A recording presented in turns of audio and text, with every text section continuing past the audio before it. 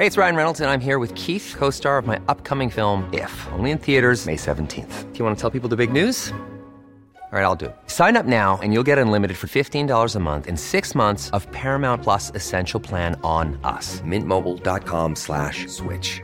Upfront payment of $45 equivalent to $15 per month. Unlimited over 40 gigabytes per month. Face lower speeds. Videos at 480p. Active Mint customers by 531.24 get 6 months of Paramount Plus Essential Plan. Auto renews after 6 months. Offer ends May 31st, 2024. Separate Paramount Plus registration required. Terms and conditions apply if rated PG. Quality sleep is essential. That's why the Sleep Number Smart Bed is designed for your ever-evolving sleep needs. Need a bed that's firmer or softer on either side? Helps you sleep at a comfortable temperature? Sleep Number Smart Beds let you individualize your comfort so you sleep better together. J.D. Power ranks Sleep Number number 1 in customer satisfaction with mattresses purchased in-store. And now, save 50% on the Sleep Number Limited Edition Smart Bed for a limited time. For J.D. Power 2023 award information, visit jdpower.com/awards. Only at a Sleep Number store or sleepnumber.com.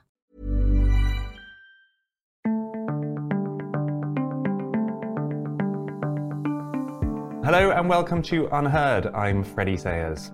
So the vaccine wars are rampaging across Europe, North America and elsewhere.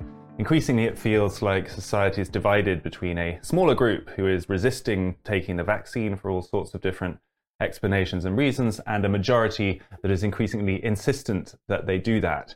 We have someone here today called Paul Kingsnorth, who has a insightful sense of those two groups and how we might better understand them, which seems like a really important thing to try to do.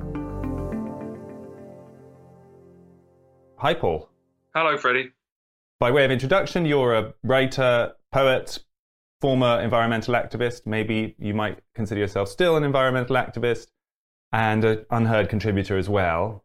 And you've written a piece for us, which I'd love to just explore, where you essentially take the vaccine wars, this hugely divisive and controversial question, and try to look under the hood at what it might be symbolizing or representing in bigger terms. I mean, I'll start off by saying that for me, it's always worth taking a step back and looking at the context. The decision to be vaccinated or not to be vaccinated, which ought to be a personal medical decision that everybody could take, becoming a proxy for something much bigger, which is a conversation about the kind of society that we want to live in. And a conversation about the authoritarianism that is rising very, very fast, for which the vaccines or vaccination status are being used as a proxy. So there are two conversations you can have. Firstly, there's the one about, is the vaccine safe and should you have it? And that's a conversation that's been going on for a long time, which everybody's furious about increasingly, because this whole conversation has fallen into the ruts of the culture war. And that will go on and on and on. And again, as I say, personal decision whether you do that or not. But then there's the other conversation, which is about whether your vaccine status should be used to demonstrate your acceptable position in society. Now, that is something radically new. Conversations about whether a medication is safe, old as the hills, especially new medications like this one in a situation like this. But conversations about creating a society in which you can only access many of its services and many of its positions with a digital passport that explains that you have had a particular medication. That's a Rubicon. We've never had anything like this before. We've never had the technology to do it. So what we've got is a kind of proxy discussion. People are arguing about the vaccines, but they're really under the surface arguing about what kind of person you are if you have taken these things, whether you're a good or a bad person, or a clean or an unclean one. I've been watching this for a long time, as we all have. And I think my personal kind of Rubicon was watching what happened in Austria, and actually watching some of your interviews with the people in Austria too, where it suddenly became acceptable to move on from vaccine passports, which were bad enough already, but suddenly we have mandatory medication. We have vaccine mandates. Of course, we have what's been going on in the United States, where people have been walking out of their jobs in huge numbers because of this enforcement. And so we have this situation in which the scapegoat mechanism is kicking in, right? We can very, very clearly see the so-called unvaxxed, who are often represented as anti-vax or far-right actors or general, conspiracy nuts, becoming the new class of people it's acceptable to demonize and abuse and even threaten to kill. And that's where we are now, because of the choice that people have made. And this is being used to justify an authoritarian society, in my view. So what we see then is this conversation sliding into the preconceived ruts of the culture war, which were there already. So we already have a very divided society, especially in America, also in Britain, less so where I am in Ireland, but it's still here. And the vaccine conversation then slips into these ruts. So you have and the piece I wrote for you draws on a notion by an academic philosopher called Peter Limburg, who talks about the thesis and the antithesis when it comes to the ways of seeing the vaccine, or not just the vaccine, but the whole attitude. So the thesis is the establishment position. It's held by the official media and the governments and social media, and generally speaking, the sort of tribes of the left, if you like. And that's that everything that's happening is basically fine, and it needs to happen to reduce the impact of the virus, right? Masks, lockdowns, even vaccine mandates and passports. This is all good. It's necessary. It's temporary. It's fine.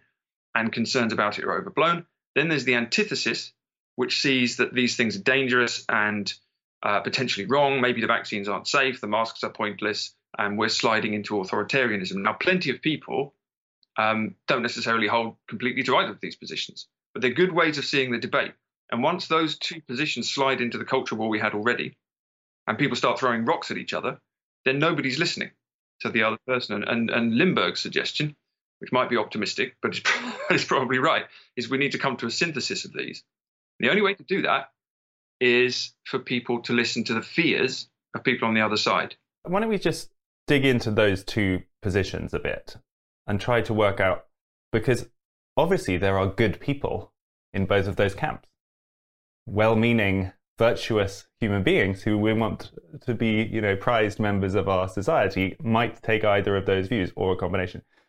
So the thesis view, that I guess is more commonly held by kind of elite type or more establishment characters. Why do you think they have become so holding to it so passionately and so defensive of that view? Let's try to understand that first group first. I started off broadly in that group, right? Saying, I've followed all the rules. I've been very well behaved. I've worn my mask out, and I still do all that. And I'm not one of these people who thinks you shouldn't wear masks or you shouldn't. I'm very careful with this. It's a nasty illness. I don't want to pretend it isn't. I don't want to get anyone infected with it. So, I'm not stomping around saying that nobody should take a position. But I think there's an issue of institutional trust. And I think this is a big deal in the West at the moment. And I think that maybe one of the reasons this is so divisive in America and in Britain too, and in some other countries, is that, as I said, it's feeding into pre-existing kind of ideas about whether you trust authority or not. So in Britain, I get a real sense that this is feeding into the Brexit kind of division that was there anyway, right? So since 2016, there's been an enormous division in Britain between the so-called Leavers and the so-called Remainers. And we know that the so-called Remainers, not all of them, but many of them are from the elites. And we know that was the position of every aspect of business, politics, the establishment media, et cetera, They lost. That was an existential crisis for them. They decided to deal with that existential crisis, many of them, by demonizing the Leave voters as fascists and racists and bigots and ignorant people who needed to be educated. And then along has come this other issue, which is also about institutional trust, because broadly speaking, the thesis position is people who trust what the science is said to be and what the government says and what the public health advisors say, and is very suspicious of any dissident, any dissent. And this is how they have managed to, and the justification for that comes from, we have to protect lives, right? I've had a lot of people say this to me, it's very dangerous to question this. So if you've told yourself that the authorities are correct, broadly speaking, and this is the way to go, and we've got an urgent situation, we have to protect lives, then you can justify almost anything. You can justify social media shutting down conversations. You can justify the media deliberately taking one side of the story all the time and ignoring the other one. You can justify vaccine passports. You can justify lockdowns of the vax. What can you not justify if you get to that position? So I think that people, broadly speaking, who, for, as you say, for good reasons, right, because they think this is a public health thing, are cleaving to a particular narrative and are very frightened of allowing the other one even to come into the conversation. And so to be even broader about that group, do you think we could say that they view this as yet another potential threat, a potential challenge to a world that they felt was going in the right direction and was being well organized and was safe and they were flourishing in it? And since the kinds of things like Brexit and other things, but now this vaccine argument, there are these internal assaults on that safe world from parts of society that they don't understand. Is that something like that going on? I think that's true. I mean, I think, as you say, there's a lot of people who have just taken the vaccine because they thought it was the right thing to do for themselves and for society, which is a perfectly good decision. And who knows, maybe they were right. But you know, what's interesting is I think both sides of this think their world is coming down, because it kind of is, right? I mean, this is the culture war in a nutshell. Everyone thinks their world is collapsing and they have to defend themselves against the people who are coming at them. So yeah, absolutely. Those people, broadly the sort of liberal elite, so-called, in the old cliche, who since 2016 have seen the whole thing coming down, the comfortable world that they thought they were part of, just being challenged everywhere. And the story they're telling themselves is that everyone who challenges them is a fascist or a nutter. On the other side, the people who are challenging that story have felt for a long time that their world was disappearing, you know, that they were threatened by everything from, I don't know, migration to the European Union to political correctness to whatever it is that people are upset about. And you've got two teams increasingly now who think that this is existential. Now, most people are not really interested in this stuff, I find, in the real world. They're not on Twitter screaming at each other.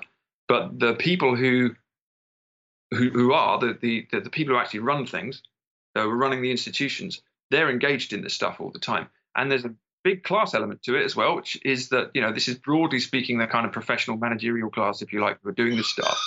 And increasingly the people who are being demonized are kind of working class or lower middle class people. So you get all that feeding into it as well. We sketched the thesis position quite well. Let's just try to do the same for the antithesis position. So it does occur to me that quite a few people who were previously not involved in culture war questions have become so via the COVID-19 issue. And so it has actually radicalized people who would otherwise not be in a culture war. What is it about their group? Try and put us in the picture of what they fear and what they feel.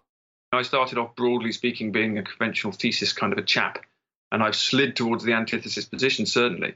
And the fear is very simple, certainly from my point of view, and it's the fear of galloping authoritarian control.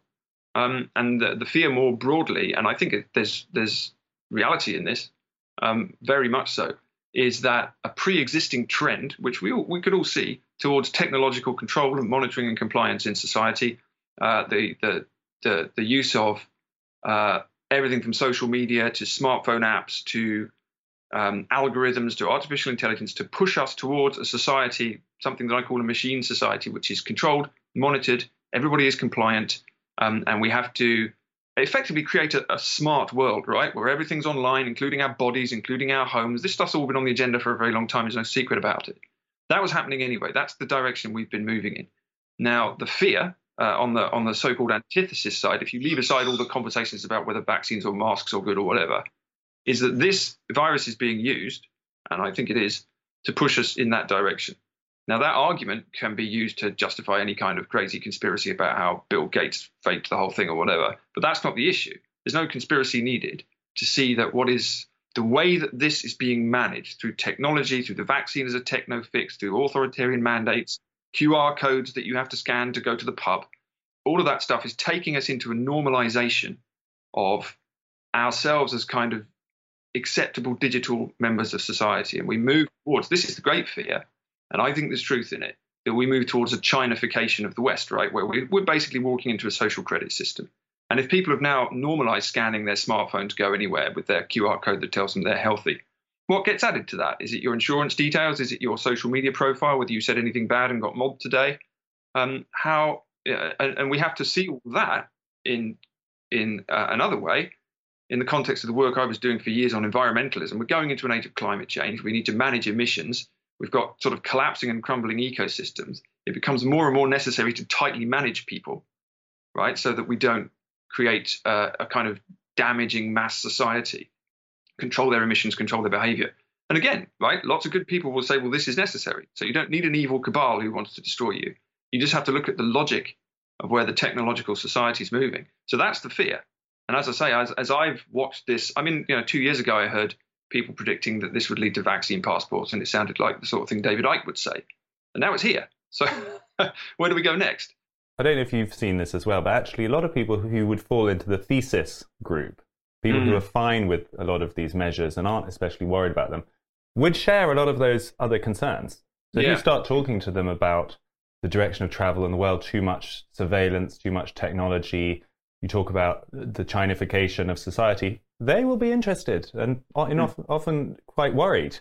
They just don't connect it with COVID policy. No, I think so. I think that's true. And I think also you have to factor in the fact that for 2 years we've been frightened, right? I mean, so the whole of society has been pretty much terrified for the last 2 years of this virus. Now, you could argue about whether it should have been that way or not. But because we're frightened, we can be, fear is a great controlling device. People are frightened, so they will accept things now that they wouldn't have accepted before. I don't think anyone would have imagined. I mean, even lockdowns. I remember this discussion on the first lockdown. Would people in the West ever accept anything like this? I don't know if you remember watching the first cases of lockdowns in China and saying, "Oh, I'm glad we don't have anything like that here. You couldn't imagine it in Britain." But it didn't take long for it to happen everywhere. Now, again, I'm not arguing that it wasn't the right thing to do, but we've seen a very big, fast shift in what I suppose is a kind of technological Overton window, towards what we're prepared to accept. And you're right. If you talk to most people about this, they are concerned about it, but they don't connect it with this because a lot of people feel, look, we just have to get rid of this. This is really frightening and it's dangerous. It is dangerous. I'm not playing this down at all. If you're elderly and vulnerable, it's a nasty thing and you need to be very careful with it. I'm not suggesting a sort of blasé attitude to the virus, but what we're accepting in the name of tackling it is becoming increasingly disturbing. They also often make the argument that freedom doesn't really mean freedom to do everything you want at all times. It means also freedom to live, freedom to be healthy. So there's a kind of philosophical defense of that. And also that true libertarian or liberal life never meant freedom during an emergency. When there are special situations, freedom has always been curtailed, and they talk about the Blitz and other periods when that's happened. What is your response to people who raise those objections?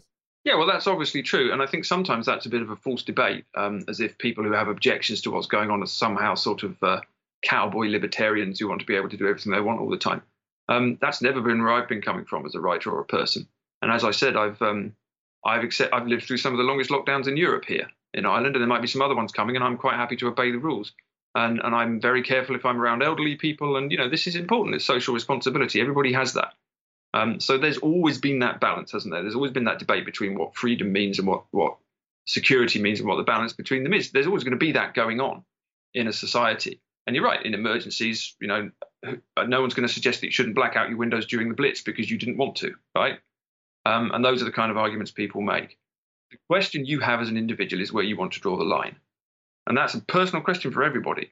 And I'm drawing my line at lockdowns of the unvaccinated. And I'm drawing my line at vaccine passports. And I'm drawing my line at something that segregates us. Consider the fact that everybody came together when the virus first came. Consider the sort of pieces that you were publishing in Unheard, actually, where people were saying maybe this will put the culture war behind us because we're all united against something much more important, which would have been great. So at the initial stages, when everyone was clapping for the NHS and going into lockdown together and the rest of it, people felt like there was a sense of solidarity because people were coming together against a common enemy. As soon as you introduce... Hey, it's Ryan Reynolds, and I'm here with Keith, co-star of my upcoming film, If, only in theaters May 17th. Do you want to tell people the big news?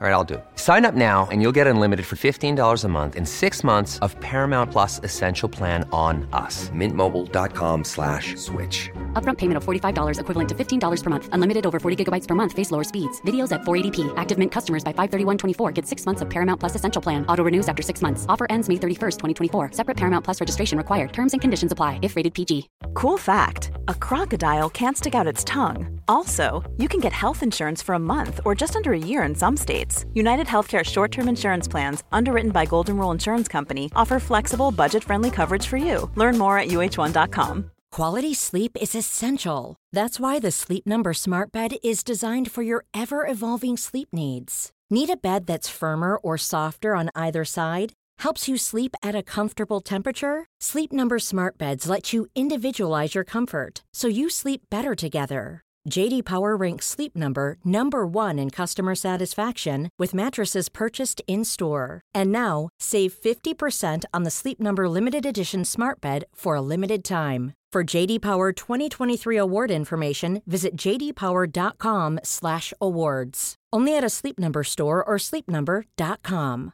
Hiring for your small business? If you're not looking for professionals on LinkedIn, you're looking in the wrong place. That's like looking for your car keys in a fish tank. LinkedIn helps you hire professionals you can't find anywhere else, even those who aren't actively searching for a new job but might be open to the perfect role. In a given month, over 70% of LinkedIn users don't even visit other leading job sites. So start looking in the right place. With LinkedIn, you can hire professionals like a professional. Post your free job on linkedin.com/people today.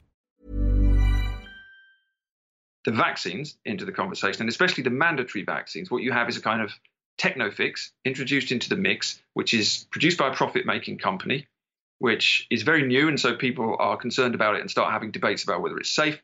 Then you start mandating that. Then you start demonizing the people who won't take that. And immediately, when the whole thing coalesces around that technology, you've got this huge division in society. You've taken something which was a form of solidarity where pretty much everybody agreed. Some people didn't, but pretty much everybody agreed, okay, look, this is a nasty virus. We better do something about it. Immediately, you've got a culture war because of the technology that came in. And now the fury and the anger and the abuse that's going on, especially against people who don't want to be vaccinated or who even raise their voices against it. The difficulty of saying anything on social media, however nuanced, even if you're a virologist or an epidemiologist, that isn't going to get deleted. Again, I mean, that's something that we seem to have normalized. The fact that Silicon Valley has decided what misinformation is and what we're allowed to say. And again, that you can always use an emergency to justify that. But, 9/11 was used to justify any number of measures which haven't gone away since then. So at what point do we decide that there ought to be a political discussion, that there ought to be consent?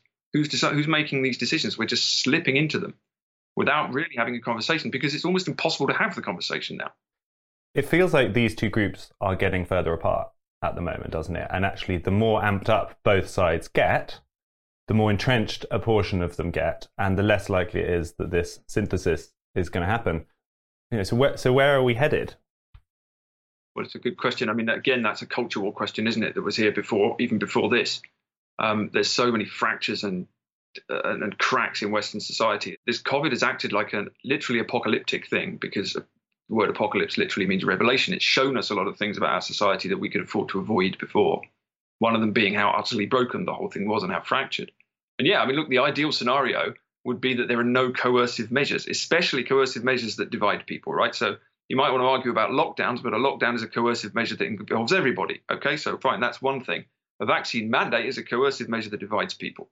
So the same thing to do would be to say, right, as a society, because we value our social cohesion, and because it's not simply about getting the numbers of this vaccine, this infection down, we have to consider wider things, like the long-term impacts of whether we can work as a culture. We're not going to do coercive measures that divide people. Again, some countries have done that. And the other obvious thing to do would be for both sides to kind of leave their extremists to the extremes and actually try to talk to each other, right? You don't have to believe that this is a conspiracy to kill everybody. Neither do you have to believe that everybody who doesn't like vaccines is a neo-fascist. You can just leave those people to scream on Twitter and try to have a conversation. And at a personal level, that's something everybody can do. You talk about how you've learned more in the last 2 years than in the previous 40-something years. What is it that you've learned? You talk about a roughness of culture, a sort of a lack of sympathy for your fellow humans. What is it that you think has been revealed to you about who we really are? Well, I just think I've learned a lot about human nature. And a lot of it hasn't been very nice. And that includes my nature. This includes my nature, my sort of tendency to look for sources of information that agree with me already, for example, which is a very common thing, the kind of confirmation bias. Or this endless temptation to get into a tribe, and throw rocks at the other tribe. It's there all the time. Generally speaking, I've just seen, I think society is much less, I mean, I'm someone who's written about this before, but even to me, it was almost an intellectual idea before COVID came along. Society is much less stable than I thought it was. And authoritarianism and a desire for kind of fighting and war and that stuff is much less far under the surface than I thought it was, actually. And that's what really disturbs me. I didn't think I'd be living in a time where we would have to have arguments about tyranny, actually, which is potentially, I think, what is coming. I know it's a big word, but, the kind of biomedical tyranny is possible. And I'm not talking about lockdowns or masks or whatever. I'm talking about where we could be going with this kind of technological division of society.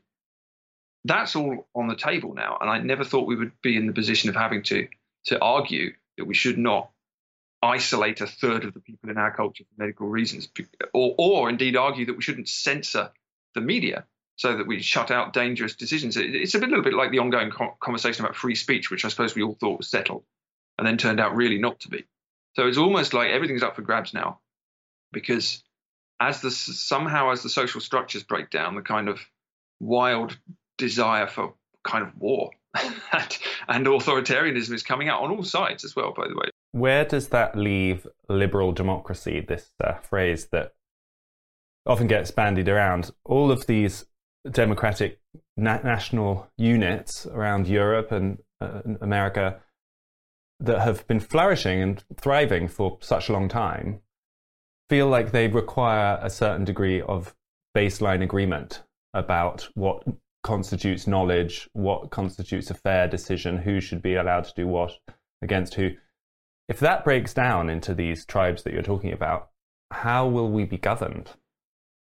Yeah, well, that's the thing, isn't it? And it's been breaking down for a long time. This is a much longer and bigger issue than just COVID or even culture war. It's about what a society is and what its sources of authority are. And we've gone through a whole process of in the whole of the West, transitioning from being basically Christendom, a society which had a sacred story, right? So a religious story ties a culture together. It gives it a sense of a symbolic meaning. And our symbolic meaning was the Christian story. And we started to abandon that in the 18th century, and we moved into another story with a different symbolic meaning. And this was the story of progress. And progress was a materialist story. There was no longer anything so-called supernatural. We moved into the story of progress, material, measurement, science, technology, reason, all of that stuff. That started to break down really in the 20th century, I think. It wasn't really sustainable to talk about progress after the Holocaust. And the more problematic we saw science and materialism to be, and the more we realized that materialism wasn't enough for us as human beings, then that story started to break down as well. So Christendom broke down as our source of symbolic meaning.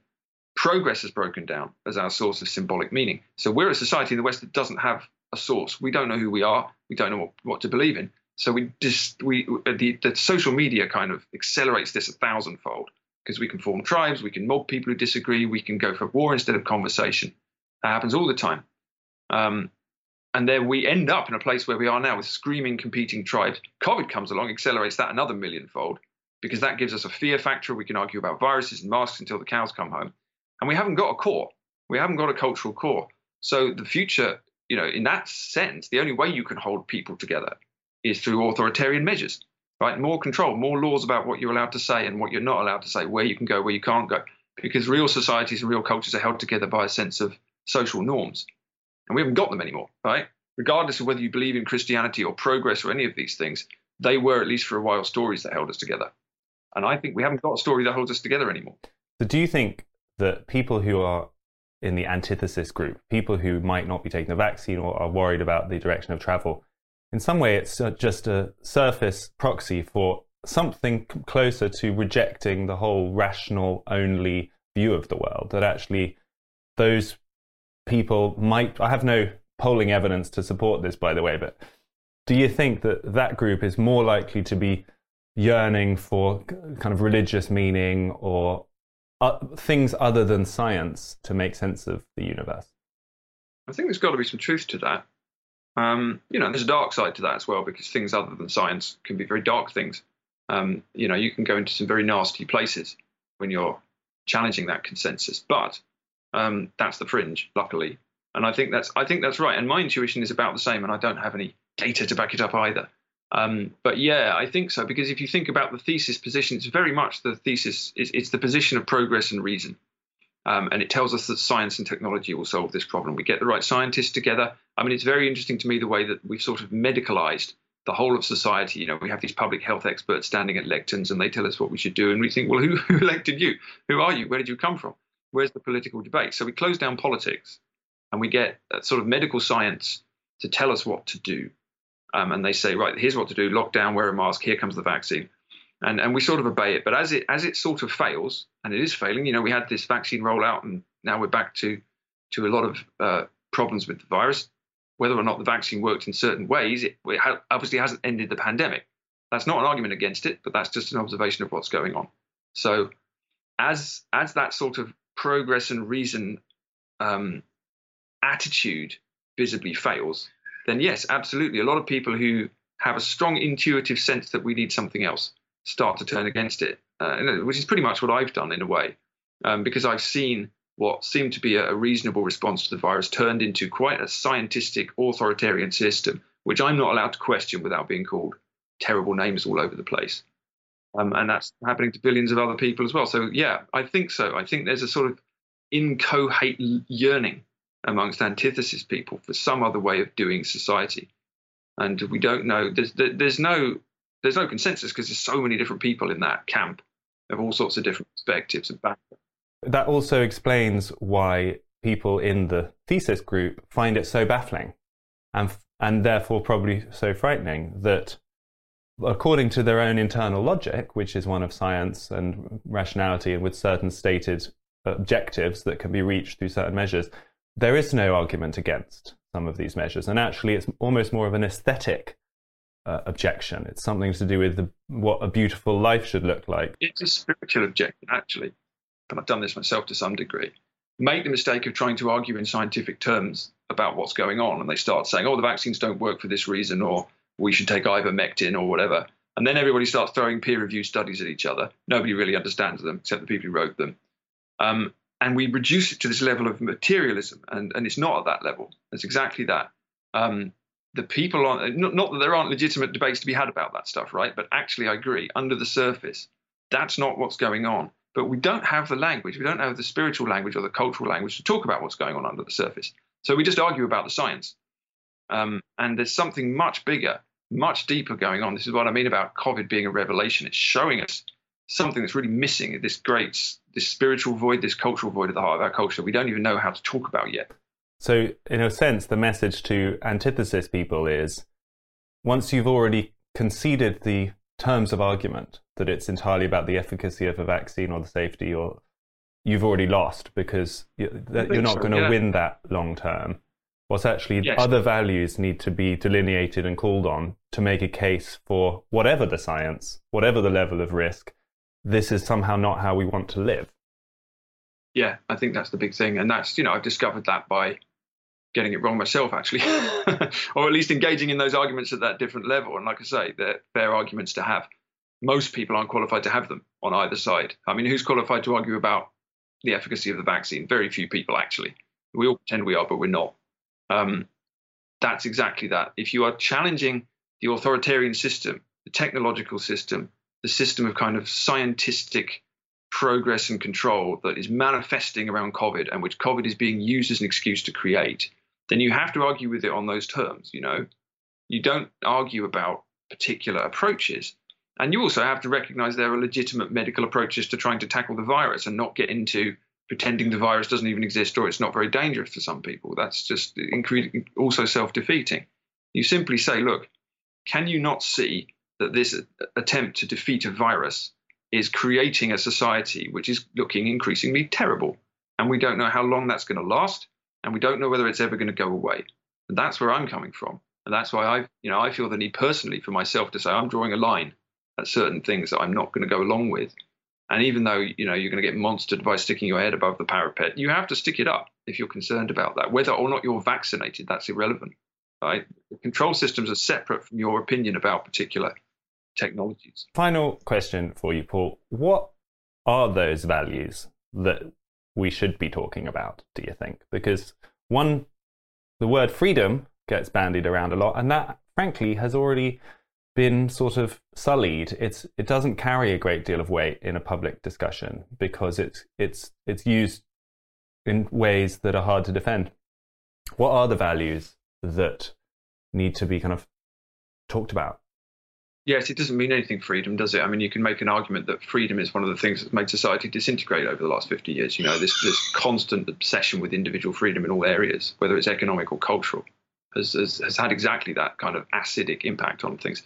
I'm really, it is unfashionable, but I like to talk about spiritual values. I like to talk about what the actual higher meaning of a society is, what a culture is, and what it regards as its God. If you haven't got, you're going to worship somebody, as they say. So what is the higher value of your society? What's the purpose of being here? What are we even here for as humans? What kind of culture do we want to live in? Is it just we try and maintain the bare facts of our biological existence for as long as possible using technology? Or does life have a wider meaning? And if it does, what is it? Those are not debates anyone's going to agree on, but they need to be discussed. And at the moment, we've come to a society, and again, something else COVID has revealed, that it doesn't really have any meaning at all except on the material level. And so we all scream at each other about that, and we talk about freedom, as you say, or we argue about vaccines or whatever. But there's a void, and this is the void that the culture war has shown us. And it circulates around the question, who are we? What's the meaning of a human life? And what's the meaning of living in a society to allow that meaning to flourish? Now, I don't believe that the value of a human life is shopping or living as long as possible, as if those were inadequate things on themselves. We have basically, effectively, for a long time now, we have been systematically demolishing everything but the material realm. And this is where we've ended up. And where that leads you is into Mark Zuckerberg's metaverse, right? It leads you into the Matrix. That's where we end up going. Because why not download your mind and live forever if there's no meaning to anything else? So it's a really big discussion that is not going to be resolved at any point. But we don't, as I say, we need to learn to talk again on that kind of almost mythic, spiritual level. Not an easy thing at the best of times, especially not now. But that is very interesting advice, I think. And people watching, the thing anyone can do is to try and raise the debate and try not to get too angry, try not to go down a rabbit hole of this scientific fact versus that scientific fact, and try to restate something bigger that matters to you. Yeah, I think so. I mean, you can use this as an opportunity. You can use this as an opportunity to try and explore exactly those things and to try and keep the debate higher, which is, it's hard. We all fail at it. I failed at it. You get dragged down rabbit holes and argue about this sort of details of things with people, but it's a much bigger discussion because this virus and the reaction to it has revealed this great spiritual void, I think, in our culture, and that's the thing we ought to be homing in on. And like you say, doing it with kindness, trying to listen to each other's fears instead of this constant warring abuse that just doesn't go anywhere. It just goes round and round and round and round, and we miss the big picture of what's really going on. Paul Kingsnorth, thank you so much. Thank you. Thanks to him for sharing his views on what the pandemic has revealed, some of the underlying epistemological or scientific or worldview distinctions between us, and the process of trying to bridge that divide is going to be a difficult one, but I guess we have to start somewhere. Thanks to him, thanks to you. This was Unheard.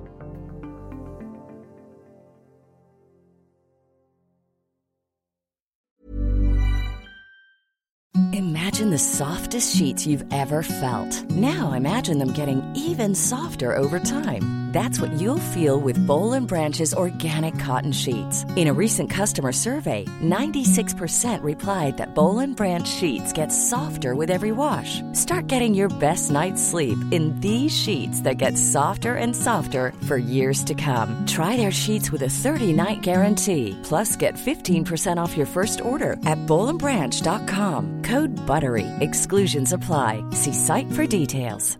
Even when we're on a budget, we still deserve nice things.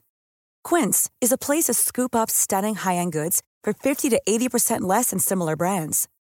They have buttery soft cashmere sweaters starting at $50, luxurious Italian leather bags, and so much more.